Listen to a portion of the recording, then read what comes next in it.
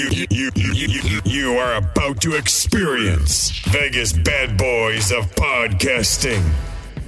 Fortunately, you are about to hear lots of opinions, but rarely any facts. Impersonations might occur, but good luck trying to figure them out. This program is not intended for kids or the easily offended. Listener discretion is advised. You have been warned. You pressed play. It's too late to stop. Get ready to podcast. All right, hey everybody. We are live. It's Vegas Bad Boys of Podcasting, and welcome to our 3 count for the week. And this 3 count is going to be a little different. All 3 counts this week are going to be related to the layoffs that happened through the WWE out of nowhere on I believe it was Thursday this past week. Sin City Steve and myself, Matt Michaels, are here with you. DJ Impact is currently off in the Bahamas on a vacation that is well deserved and well needed and probably well made up. All right, we're going to get right into it. Count number 1 this week. The WWE shocked the wrestling industry and the wrestling fans. WWE has now released 71 wrestlers to date in 2021. Now, do these latest cuts signal the WWE's disconnect with the fan base? This article comes to us from GameSpot out of all the places. And it's Matt Elfring who wrote this. Basically,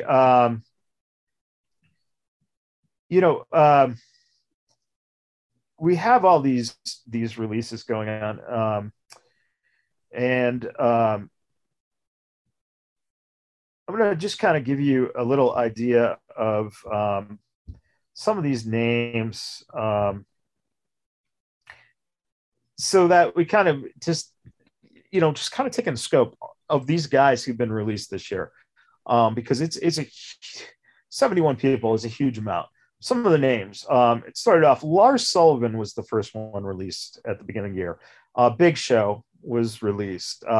Steve Cutler, who I don't even fucking remember who Steve Cutler was. So I don't know. Steve, is he any relevance? He's an Impact right now. Okay. All right. Yeah. Andrade got released. Billy Kay, Peyton Royce, Samoa Joe, who is the only one who came back to being rehired. Kalisto, Mickey James, Chelsea Green, Tucker, Bo Dallas, Mojo Rawley, Wesley Blake, and then some people like Jessie Mayne Duke. Like, did she really make an impact? Some of these people didn't. It's sad to see them lose their jobs, but were we really, invested into them? As the months went on, though, Braun Strowman, bigger guys, Aleister Black, Ruby Riott, Santana Garrett, Fandango, guys like that. And then we get to these new cuts and we get guys like Karrion Kross and Keith Lee. It's just amazing what's going on with these releases. I guess the question here is, with all these releases being made, are they showing a disconnect to the fans? Do you think, Steve, that when you look at it, that the fans are really invested in a lot of these people? Or, as we've said many a time, Raw's a 3-hour show and SmackDown is on a major network, so they're going to have certain requirements, I think, through Fox that they're going to want to see on that show. So do they give the disconnect for the fans when they end up doing these layoffs, especially, I think, when it comes down to the fact that a lot of the people who feel that these cuts come out of nowhere and that they were unjust feel that that is true to wrestlers who have established themselves through the NXT program, in which was sold to us as a development for being brought up to the main roster. And typically when these guys get up to the main roster, they're ending up in situations where they're being basically cut down to nothing, repackaged. In some cases, I'm pretty sure Vince McMahon doesn't even know who some of these fucking people are when they show up. So what are your feelings about that actual disconnect from the WWE fans? And is it disconnect, or at this point, is it strategic business? So the thing is, I really think that at the end of the day, we're looking at a huge number, 71 people. That is enough for an entire promotion to be built from the people that have been removed. And just looking at the totality of everybody that has been released, there hasn't been necessarily one body type. There hasn't been one specific skill set. There hasn't been one thing in particular that has stood out that has been a major disqualifier.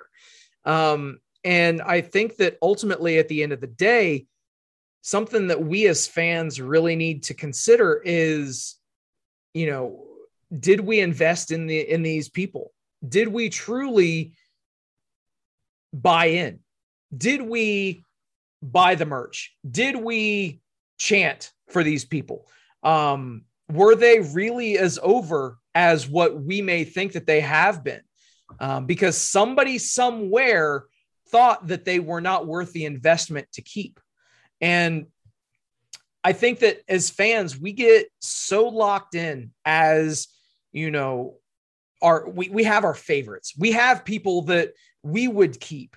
Obviously, we only see the on-air personas, and we may see these guys and gals on their social media. But I don't think that we're truly getting the full picture out of all of this stuff. Right. Because we don't know how these folks behave, backstage, or, when they're presented with certain things from creative, things of that nature.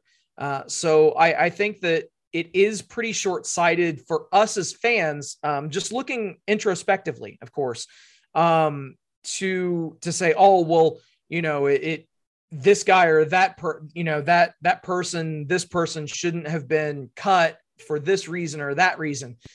Yes, we're going to have our own biased view of things. And while it sucks that, all of these people or most of these people, I should say, are out of a job still at this point, either waiting for non-competes to end, or, those non-competes have just expired. So we can look for them to turn up on other programming if they haven't already.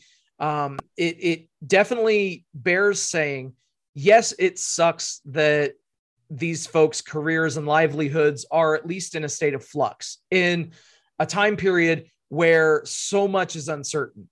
But I don't necessarily know if it's a disconnect, because it's easy for us to say, oh yeah, it definitely is. And me as well as anybody, Michaels, that I am quick to point the finger and say, oh, well, they fucked up by, releasing this person or that person, and they shouldn't have done it.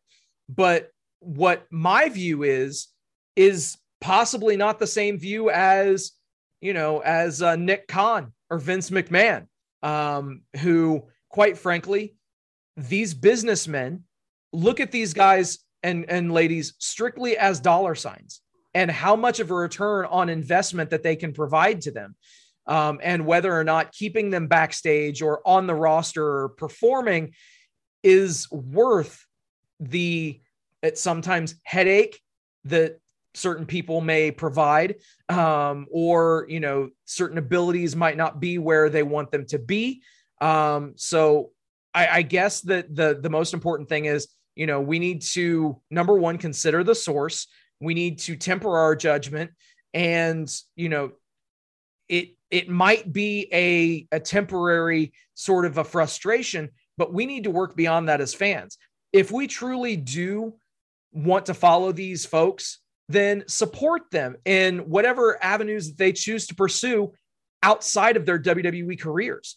And if we were really fans of these ladies and gentlemen, then we need to actually show it, and we need to follow them. We need to buy merch and support them, point blank. I think that you brought up a very interesting point, and that is that idea of wanting to kind of invest in your favorites.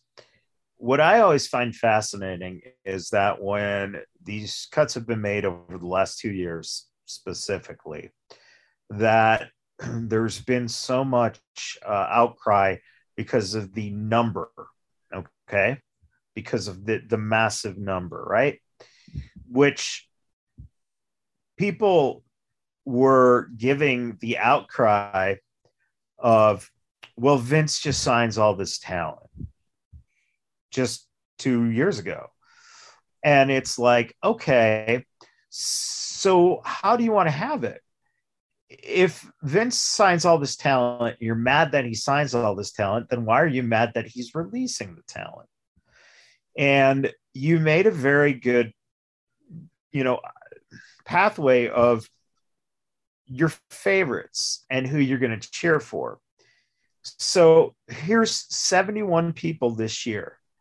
Of that 71 on the list, I can honestly say that 3, maybe 4 stand out to me as people that I would have liked to seen stay around.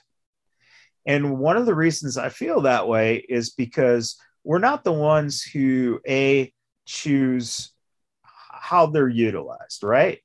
We think first of all, we're going to base it all on biases, right? So if we think we know that we can run a company better, basically what we're saying is we think we know we could book better, right? Okay, that's fair enough. I'm sure that many people feel that their choices of how things are utilized can be done better. But one of the things you don't have in front of you is a responsibility to shareholders, as well as a responsibility to networks and packages and deals and sponsors and everything that's associated with what happens in running the business end of things. So then we focus in on, well, they misutilized this person. And this is said all the time. They misutilized them. They didn't use them right. Okay, the truth of the matter is that when people have been brought up from NXT, WWE, main, roster programming, yes, there has been a lot of misusage. There's no doubt. But at the same time, what's really interesting is that idea of, we already know that Roman Reigns is untouchable. He is going to be your number one guy. All right. Then you kind of have to go down the list. You go, Drew McIntyre has been forced into the top position. So we know Drew McIntyre is going nowhere. We know that all 3 New Day guys are going nowhere. All right. There's 5 spots right there that are top spots that you can't even scratch. So if you're Finn Balor, Kevin Owens, Sami Zayn, those next guys who have kind of been up, Seth Rollins is kind of in that, like, is he top guy? Is he, So you start thinking about that. Same with the women, 4 horsemen, boom, or 4 horsewomen, they're right there. And obviously Bianca has worked her way to that stature of that level now. But outside of that, hey, you got Shayna Baszler and you got Rhea Ripley and, luckily Nikki Ash has kind of, put herself in a position, but how long will that last? Because is she really a top tier person, right? So you got to kind of figure in those factors. And that's what this whole thing comes down to, is you said it, 71 people is a whole nother company. So what are you supposed to do? Because there's no way you can foot that bill. And like fans pointed out, he was signing all this talent. Oh, he doesn't want AEW to get the talent. Well, apparently they don't give a shit, because here you go, guys, take the talent you want. We don't care. Because we are, looking at the numbers and we're doing what is best for our overall business. And what is really funny is that they get raked for it. And I find that very funny, because in a country where the idea is, I don't make enough money, I want to make more money, right? Then how can you as a fan even consider the fact that, oh, they're not doing this person justice? Well, if you're saying that about 71 people and there's another 90 on roster, now you're trying to fit in 160 contracts in a structure. How do you do that? And that's the thing about AEW that is going to be interesting. We can say how much of an unlimited resource that Tony Khan has, right? But at some point, you got to realize that he can't take money from the Jaguars or from the soccer team to compensate AEW. You have to at some point say, we can't be spending this much more money. And Vince is now saying that for whatever reason. And mainly, I think it's because before they had Nick Khan in place, there was no checks and balances. And so whoever Hunter wanted to bring into NXT, they could bring in. And then whoever Vince wanted on the roster, and if they were, given a thing when they got up there that they were, putting on overalls and they're a backwoods hillbilly, then that's what you were. And if you embraced it and you got it over and you were selling merch and the kids liked you and you were doing Make-A-Wish, remember, the New Day were heels when they started. And what did they start doing? They started selling their whole image on unicorns and rainbows. Yeah. And they were embraced. And all of a sudden now they can't be made heels. They can't be let go because they're too popular. And they're breaking barriers too, being African-American wrestlers. So definitely, it's very interesting to see. Is there a disconnect? There is a disconnect only as you as a fan want to see that disconnect. And if you feel that they're not speaking to you, then you watch another product. And if you really are that kind of person who really likes wrestling, you're not watching AEW, you're not watching WWE, you're probably not even watching Impact, you're watching New Japan, or you're watching independents that put on good wrestling shows. So, I think that it's a very interesting question, but a lot of this summons around back to money. And for count number 2 here, WWE cuts came right on the heels of ROH's announcement of their total restructure and upcoming releases of the whole roster. ROH is doing this because of the effect COVID had on their business model. The WWE cuts also come right after their third quarter earnings report. The WWE saw a 15% or $34.2 million increase of revenue and a total revenue of $255.8 million, With company earnings over the last 2 years being the highest in company history, are the cuts justified? I mean, Steve, I sent you the article in terms of that. It breaks down a lot of this financial stuff. And, I don't want to get into too much of the financial stuff because it really is a lot of just numbers and stuff. But operating income was $64 million, an increase of 1% or $0.6 million benefiting from the growth in revenue and the absence of COVID associated severe severance expense as compared to the prior year. The benefit was largely offset by higher television and event-related production expense. So basically, now you're putting more, of course, into television production. You're moving around again. You got to travel with the trucks and everything, and also guys are you have to be doing all the stuff that takes when you're taking the venues into consideration as well. What do you think overall, Steve, your thoughts are on how they've handled one of the most unique situations in the company's history? Because they have never really been at the point where they're making what appears to be a lot more considerable income. The cost out in terms of revolving credit is not, they're a lot of times a company is successful if they are making, let's say, 1% to 5% above the revolving line of credit. They're making almost some $20 to $30 million over this.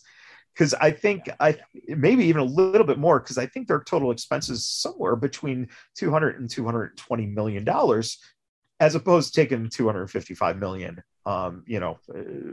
in this third quarter. So, what are your feelings in how money figures into what they're doing with these types of cuts? So, I think something that's very important to consider is, to me, this screams what we've been talking about, that they are shoring up the balance sheets, that they are getting rid of excess contracts. Say what you will about them scooping up all the talent under the sun. At the end of the day, when it comes to business, it doesn't matter whether you feel like as if they did that or not. What this screams to me is that they are posturing themselves for a bit of consolidation before possibly shopping the company, which is something that we've made allusion to and something that makes a lot of sense because they are getting rid of all of this excess pork, if you will, all of this excess and unneeded contracts. How many guys and girls have not been on WWE programming and thus are not a major key contributor to their weekly programming? And I think that the fact that they were able to cut 71 people off of their balance sheets this year and still have 90 plus active talent, I think that is just glaring. And it's obvious that they are at least looking at consolidating the balance sheets. And, whether or not there's the narrative of them looking to sell the company, I think that they are getting the finances in line. And it as a fan, obviously it sucks to see people go. And we made mention of that. But if we look at this from a business perspective, this just screams that they are posturing themselves to sell the company for the best possible return. What's interesting about it, and this is something that really didn't hit me until this very moment. And we've said this, like you said, about selling the company, the potential of selling the company. But what's really interesting is they sold the library. Exactly. Who did they sell it to? Well, they sold it to, of course, NBC. But here's the thing, and this is really the interesting point.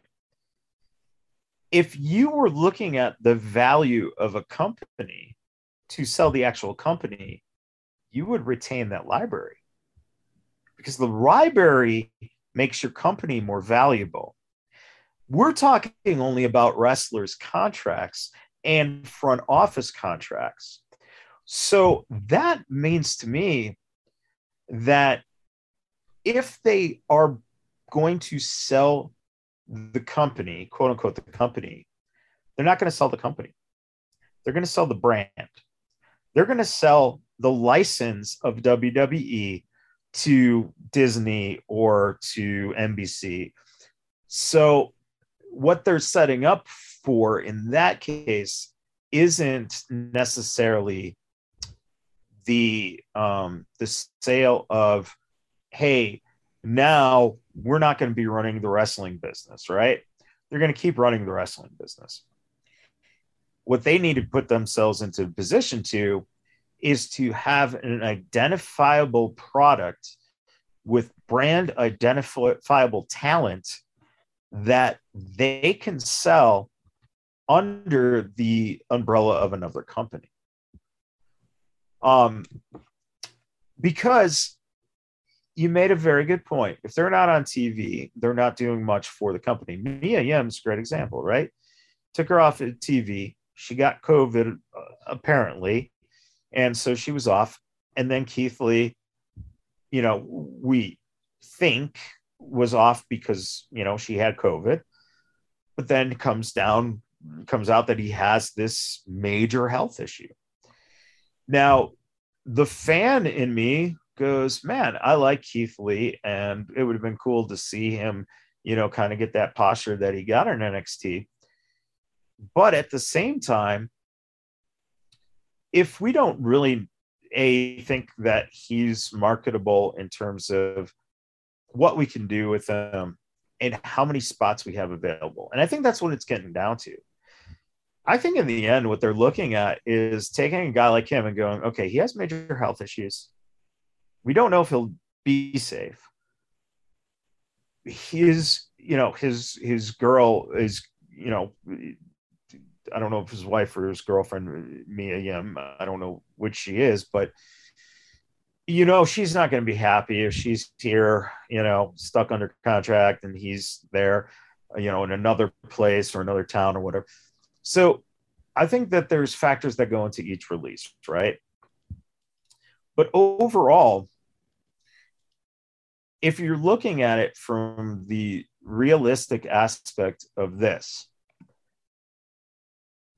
NXT 2.0 is the best example of what they're doing.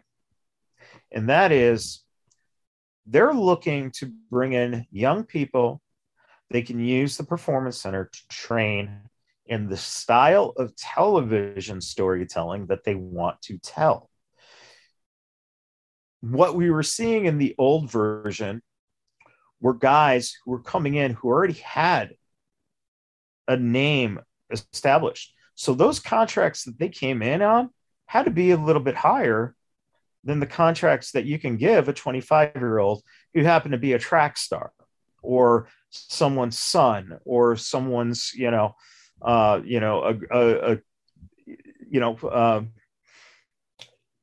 Ivy, reality TV competitor, right? So when you bring in the factor of those factors and what you're trying to do with the look and the feel, and it's more of a friendly product to then turn around, could you not see Disney selling that product? Disney would be able to sell that merchandise in their store. So Disney don't give a shit about who's wrestling or, who's getting wins or who's in. They're looking at, hey, will someone buy this nice bright colored NXT hat in our shop? And that's what it comes down to. And wrestling fans don't understand this. They don't understand the aspect of the reason that the company is making so much money right now is because of the fact that when you look at the cuts that they've made, you're starting to narrow it down to how you want each particular product to look. And, Fox has a little bit of say into SmackDown. Raw, we would assume that maybe there's never been really a lot of indication of, does USA have a lot of say in Raw, right? So Raw has always been, it's funny because we always go, it was the staple. It was the big thing. But is it? I mean, yeah, it was in 1996, 1997. 1993, when it started, it was the only one. Then when they had a competition with WCW, it became important in those aspects. But now it's the game has changed. And this is why I think, too, what feeds into the war's not between AEW and WWE. The fans want it to be, because they want this thing that a lot of them have never seen in their lifetime. And a lot of the people who are our age, oh, this is the glory days. Let's go back to high school and play some football. The truth is AEW and WWE are not competing head on in that manner. They are both, and AEW should be doing this as well. You're selling a product that hopefully is something that can be bigger than pro wrestling. And one of the things that never gets brought up in all this with WWE and their cuts is we never hear about the financials of the entertainment aspect of the company. It's almost always centered on the wrestling company. But what about the WWE studios? And how is that being lined up? And can we see a little bit more? Because if you're selling the WWE name and brand to a Disney or to an NBC, a Universal, or even to Paramount, CBS, then that company, that is the entertainment company, is going to be one of the things that they will be acquiring and they will be running, most likely, or at least putting people into place where they're not going to touch the wrestling business. That will always be run by whoever the board of directors of the wrestling company want it to be run by. So it's very interesting because the financials, of a place like ROH, Sinclair Broadcasting, didn't give a fuck about the company. And they let them pay their wrestlers during the pandemic when there was no product being created. So that went to show that they didn't care. And now they have to restructure everything to even try to survive and keep that brand alive. Sinclair didn't even care about the brand. So it's an interesting aspect. And of course, we're going to see what pans out with that idea of if this is all for sale, which it could very well be. But in the end, it could be, something that we're not even really understanding the whole picture of why they're making these cuts. And yeah, it does suck. But at the same time, like we said, there are so many places they can work. And like you said, if you are truly a fan of that person, then you're going to watch them in another place and you're going to buy their merch just the same. And you're probably going to end up complaining why they're not using the person, why you think they should be using them. So it comes full circle. It really does. With that said, in the end, the cuts are job losses. However, with AEW, Impact, New Japan, AAA, and the NWA and other indie companies like GCW available for wrestlers to land jobs, it's time to have some fun as fans and speculate where some of the wrestlers will end up. So here's a list of 12 wrestlers, and where the author of this article, Matthew Wilkinson of the Sportster, thinks these wrestlers should go. Steve, you and I will chime in telling you where we think each of these should or will go as well. All right. And right. we start here with number 12 on this list, Frankie Monet. Now, the author of the article believes that Frankie Monet will actually go back to Impact Wrestling. His argument here is that Taya is basically she's an amazing talent, both inside and in the ring and on the microphone. He feels that a return to Impact could end up happening for her with the company having treated her well during her original stint.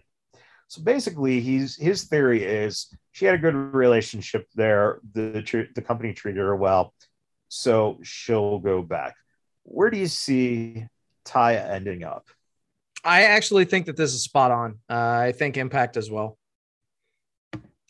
Do you think personally that she has any value to a company like AEW? I would like to see her in AEW. However, I think that they are trying to grow their own division, and if she would show up there, I don't necessarily think that they would put her at the top of the pecking order, if you will. I don't want to see her used as, a jobber to the stars, essentially. I don't want to see her necessarily. But who would be the stars in that case? And that's ultimately the thing is, I would like to see her in AEW, but I don't think that they will make it happen. I see her going back to Impact and rekindling those feuds. And yeah, it like I said, I would love to see her in AEW, but I think that she will go back to Impact. It's an interesting thought. I don't know the likelihood. So my feeling is this. When you look at AEW's division, the difference is they haven't been able to develop those talents in the women's division. Yeah. Now, with the men, it's kind of a weird situation because with the men, you bring in the men and you're hindering a lot of the men's development who are, guys that you should be developing, right? Yeah. With the women, I think that Taya immediately with Thunder Rosa and with Ruby Soho, Britt Baker is not that good in the ring. Let's be honest. So that now ups your division a little bit more. She's not jobbing. I would hope not. I've seen how they've treated other people, and granted, I'm looking at the men's division, but people that they've brought in from WWE, and unless you're a Bryan Danielson, unless you're a CM Punk, unless you're a crazy good name and big name and established name in the eyes of legendhood, if you will, I just feel like as if, unfortunately, they haven't known how to use all of the talent that they've brought in from other places. Well, that brings us to the next person. Mia Yim is the next person on his list at number 11. And he believes that she would be a perfect fit for AEW. She has a gimmick that is different to others on the roster right now. She has the knowledge to help the division as it grows. Mia would work out perfectly on the roster with matches against the likes of Britt Baker, having great potential. Now, what is funny, I think, is that he says having matches against Britt Baker, but he doesn't say anyone else. Right. So I personally, I don't know. I also think Tony has a little bit of a complex where Taya is a little bigger name, more known name. Taya also has a husband who very well could end up being done with his contract or released at some point. in which he would gladly take him in AEW. So Tony would get to rub shoulders with them. Now, I personally don't think Mia Yim necessarily fits in right away into their division. I would like to see her go to probably Impact, but I would even lean a little bit towards seeing her in NWA. That's what I was going to say. Yeah, I think so. I mean, that's my feeling. You're on the same page on that one? Yeah, I was actually going to say NWA for Mia Yim. If we remove Keith Lee from the equation, if we factor Keith into everything, and not to spoil what's coming down the list, but realistically, I would like to see them together wherever they go. So if that factors in, then this does segue in AEW. Now that's interesting in terms of the next person he has is Katrina Cortez, and he does have her going to NWA. He says there's nobody like Cortez on the roster right now, which is funny because he said the same thing about him for AEW. And that is why she'd suit being part of the company in order to make the next step in her career. I'm going to be honest. I have no idea who Katrina Cortez is. So this is an example for me of that idea of, not everyone needs, I don't have to cry over everyone, because some people I don't even know who they are. And personally, I don't know her. So I would be perfectly happy getting to know who she is by seeing her at FSW, by seeing her at Santino Brothers, by seeing her at Marquez put her on. And that's another option for some of these two. I think Marquez is actually perfect. Send her to Atlanta, send her to Championship Wrestling in Hollywood. I would take that, because I don't know. She must be fairly raw and fairly new to even land NWA on his list here.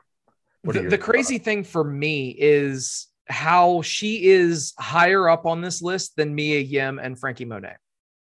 Well, and I don't know if he ranked it or anything. It was not stated how it was ranked per se. Mm-hmm. I think that he just was kind of filling in, but it does build up. So I mean, know. in terms of name recognition, right. To be honest, and no offense to Katrina Cortez, but I think that she could really establish herself.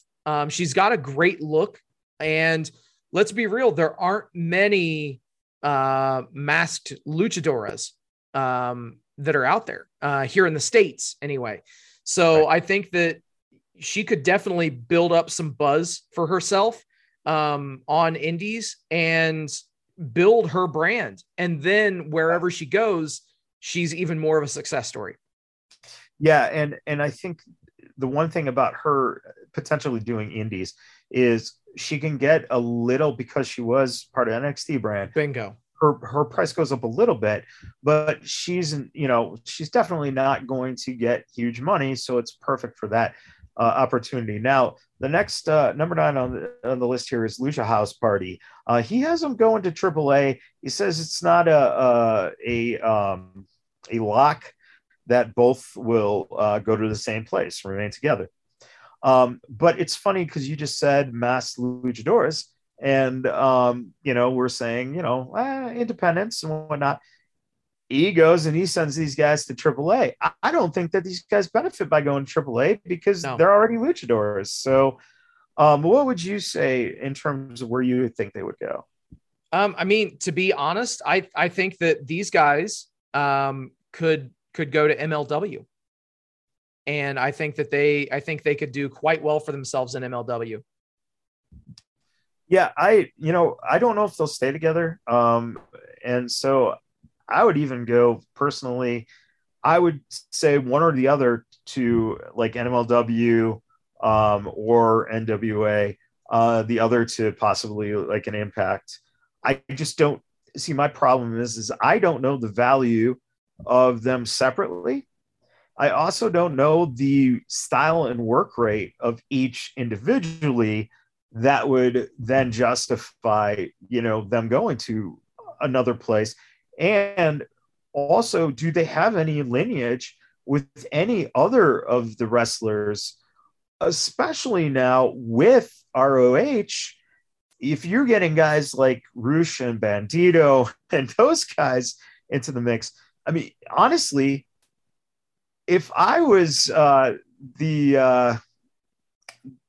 was that luchador thing in LA, the one that was on TV that Cross and all of them came from, the fuck was that big show that was on TV, that I don't know, that one at Taya and more. Lucha Underground. There you go. Yeah, you sorry. Go. No, I couldn't think of it either, brother. I'm glad you could.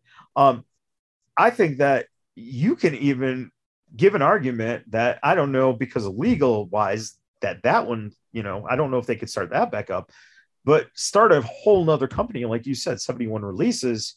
That's a whole nother company. Look at all these luchadors that are going to be out there with these releases from ROH as well. So it's an interesting thought for that. Okay, number 8.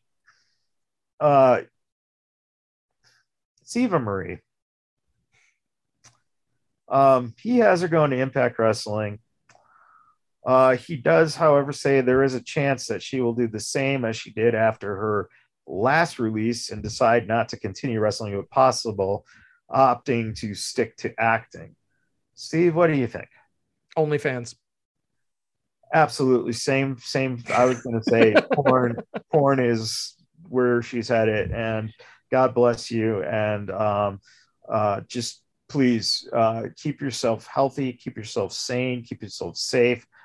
Don't end up the same way as some of the other women wrestlers have ended up, who haven't been able to latch onto something. We joke about Eva Marie, we joke about OnlyFans or porn or something like that, but the honest to God truth is, just please stay healthy and without a doubt. All right. Nia Jax is next. He's got Nia going to Impact Wrestling. She brings a real presence to the ring, and there's no denying that she has plenty of star power right now. What do you think about Nia? I actually think that she could do some good things in Impact. And quite frankly, I think that there could be a draw to see Nia Jax versus Jessica Havoc. Oh yeah, absolutely. That would be a nice match. And again, we kind of talked a little bit, in the past year about, Nia and Nyla potential. But my gut instinct, she goes back to WWE. I think that in the end, there's going to be something that's going to come out after her statements. Yep. That's a great point. That will be like, there was just miscommunication and this was done, so that you can get yourself healthy, and, and basically they're going to restructure her contract and bring her back in. That's my gut feeling. I'm probably 100% wrong, but that's where I see her going back. Next up on the list, number 6, Karrion Kross and Scarlett. AW, he says. I'm sure Tony Khan's already reached out. If he hasn't, I'd be surprised. Let's face it, most likely he's not going back to Impact because he got his release out of Impact. It was kind of messy. I know that I would be a fool to think that FSW hasn't already put him on speed dial and already talked to him. I would assume that Tony is salivating over it. I don't know what his move is, to be honest. I don't know if... Here's the thing with Kevin, and he's very smart. He's not going to put himself in a position in which he's going to allow another miss on him. Right. He obviously, him and Scarlett are going to go together wherever they go. I know AEW, there are some interesting ideas, but the one thing that again puts this into a lot of gray area with AEW is they already have so many top people that if you come in, where do you fit on that roster? And even though they say, like this, he points out here, Malachi, AEW has showcased the ability to work well with darker gimmicks by how Malachi Black was used. And that is why they would work well on that roster. However, my counter to that is they already have Malachi Black on that roster. Which is why you don't have him play a darker gimmick.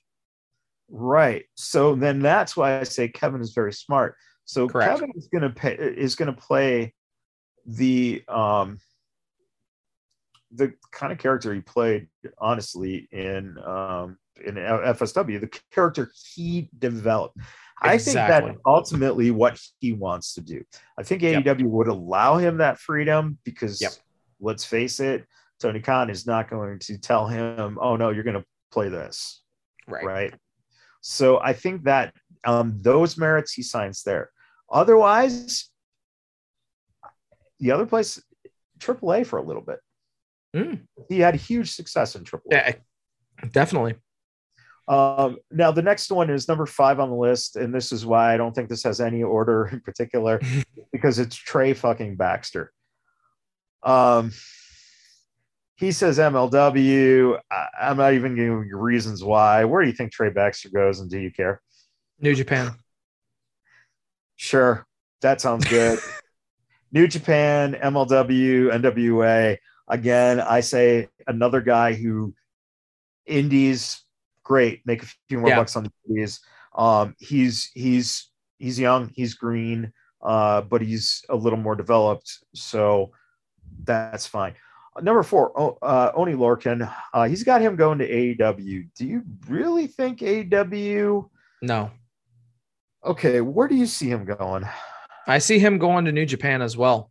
Probably New Japan Strong here in the States. I agree, man. I just can't see it. I think if he goes to AEW, he gets lost. Yeah, without question. And he just becomes another guy who comes in and you signed him just because he was a WWE guy. I think you're right. I think he needs to go to New Japan. I think here stateside is a great, is a great thing. If ROH does restructure, ROH 100%. Without a doubt. Without a doubt. I'm spoiler alert. I'm not sending anybody to ROH only because I don't know what the status of their restructuring is going to be. And neither did he. So he didn't include it, but that's what I say. If ROH was around, but if they do restructure, that's a guy that I think you bring in as one of the guys that, he's going to be a little higher paid, but he's not going to be really expensive. And can help you build that brand up for the fan base he already has. The next one is B-Fab. He has B-Fab going to Impact. What do you think? Indies. I totally agree 100%. I do not think B-Fab, listen, she fit in perfectly with the crew as what she was, but she was green as shit, and it showed in the ring, and she was a little sloppy, so it was a little dangerous. I think she makes some decent money on the indies. Yeah, without a doubt. Impact might sign her to a contract that doesn't see her necessarily on TV right away, or she's on TV, maybe she's not working and she's going out and doing indies while under contract. But I totally agree. If Tony Khan signs her, I think it's a waste of his money at this point. Oh my God. Yeah. So however, the next one, Ember Moon, he's got AEW signing Ember Moon. What do you feel about that? I could see her going to AEW or Impact, but I definitely think AEW is the more likely destination. I think that it would be just given the fact that it is, again, it's building that division a little better. Yeah. What becomes a little crazy here is, again, now talking about the balance of your women's division, then again being top heavy now with people who were WWE people Exactly. are already there. So if she went to Impact, what would be interesting is the fact that right away in Impact she becomes one of the top players, but not in a position like in AEW where the pressure is on, because I think anyone who signs with AEW, they have to perform to a standard. From day one, because there's going to be so much competition within the company itself. And that brings us, of course, to Keith Lee. I mean, AEW is really, at this point of his career, it's the only place. I mean, he hasn't gone to AEW. I think we both do, because of the fact that, listen, he's too big for Impact. Now, with that being said, of course, look at what Cass did. W. Morrissey has built himself back. So I say AEW, but another place where I would love to see Keith Lee is in New Japan Standard. I was just going to say in Japan. In Japan, I totally agree. Without a doubt, he could be a fucking monster. It all comes down to, honestly, the difference of couple things. Health is first, without a doubt. He has to be able to pass physicals, to get signed to these companies. The second thing is how he wants to make himself. So if he signs with AEW, he's going to get the immediate attention of being one of the big guys released, signing with AEW. However, at the same time, we could also be seeing Braun Strowman and Bray Wyatt, who are still unsigned, getting contracts to AEW or Impact, let's say. So that's why I agree with you 100%. And that is, going over to Japan would probably be, first of all, he would have the most success, because he wouldn't be competing against all those guys for, the attention on AEW. He'd be competing against the other handful of Americans who are in Japan. Bro, can you imagine Keith Lee and Jeff Cobb? Okay. Yep. I knew exactly what you're thinking on that one. Okay. I mean, for fuck's sake, I'm going to have a little conversation with Mr. DeFalco and just say, hey, Joe, you want to throw a Mecca coming up here? Look, sign Cobb and Lee to fucking wrestle, please. I'm sure Cobb will be back at some point in the States within, a few months, for a little while, because of visas and everything and what you have to do. So I think that 100%. And it would be the smartest thing to get rid of the whole, that whole idea of the pressure of becoming an American standout star in the States, and dealing with having to compete with all those other guys on the AEW roster. Yes, we can say that, him versus Bryan Danielson would be great, or him versus CM Punk would be great. But we're saying that about so many different people, and now all of a sudden you got MJF and his contract's up, and where the fuck's MJF going? Oh, I'm exactly going where, and again, this all ties together with that idea of what I said. If you've got guys who you're trying to develop in the WWE from NXT from scratch to be your next set of your Cena, and Brock Lesnar, group, you have to be very careful now of who you're signing. And if a guy like MJF becomes, and Orange Cassidy, no way though, why would they consider doing that? Because Orange, they'd never let him stick to that gimmick at all. No. There's not a lot of guys in AEW right now, outside of someone like Warlord, who I think is the perfect type to take from an established company who's had him on TV and he doesn't have as much experience. MJF is the fucking only one you want and you throw him the fucking, you give him everything. And that's the only guy I would say that the WWE should even consider, in terms of, guys that if AEW's contract comes up. So, it's very interesting to see where everyone's going to end up. And like I just said, Bray Wyatt and Braun Strowman are still unsigned, to our knowledge, right? Exactly. There's a deal in place in someone's contract. So how much more crowded do these companies get? Steve, I think you hit it on the nail, though, at the beginning of this whole show.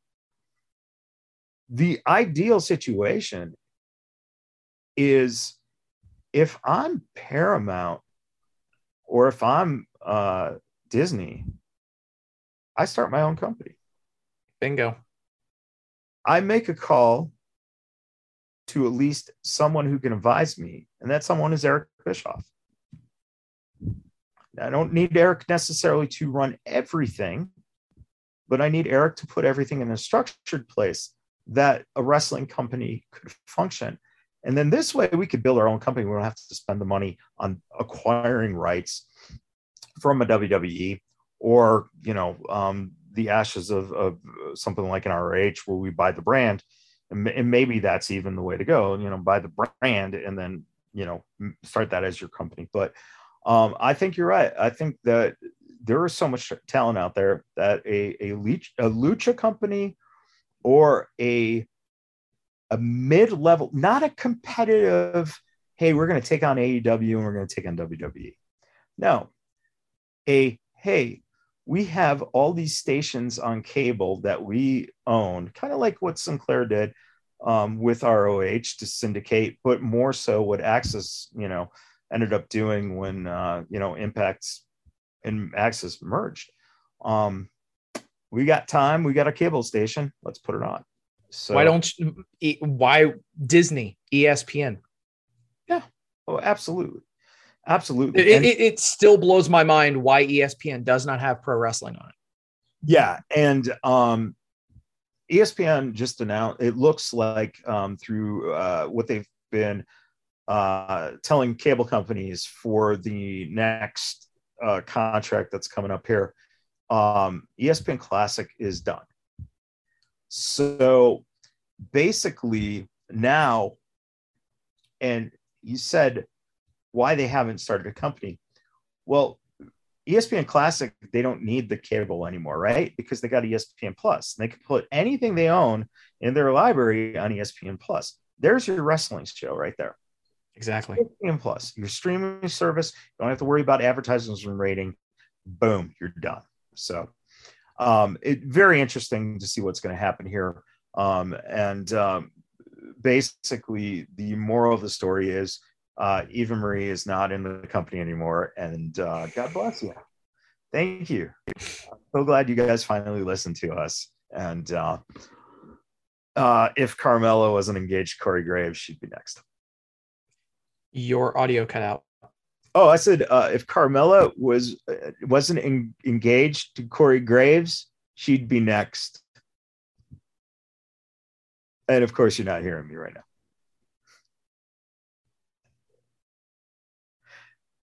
And on that note, that's it. We're good. All right, Steve, anything you want to say?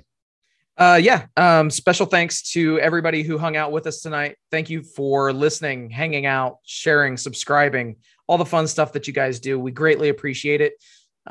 Also, very special thank you to every brave man and woman that serves this great country on lands both foreign and domestic. Thank you for doing what you do.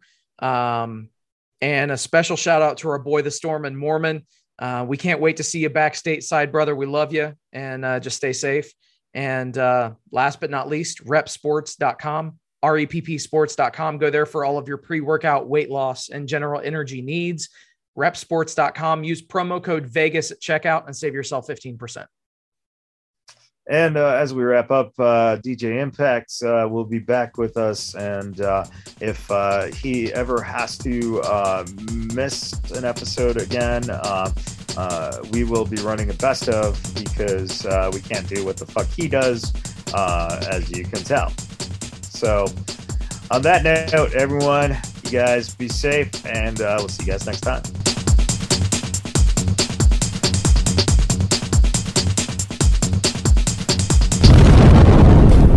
Vegas Bad Boys of Podcasting.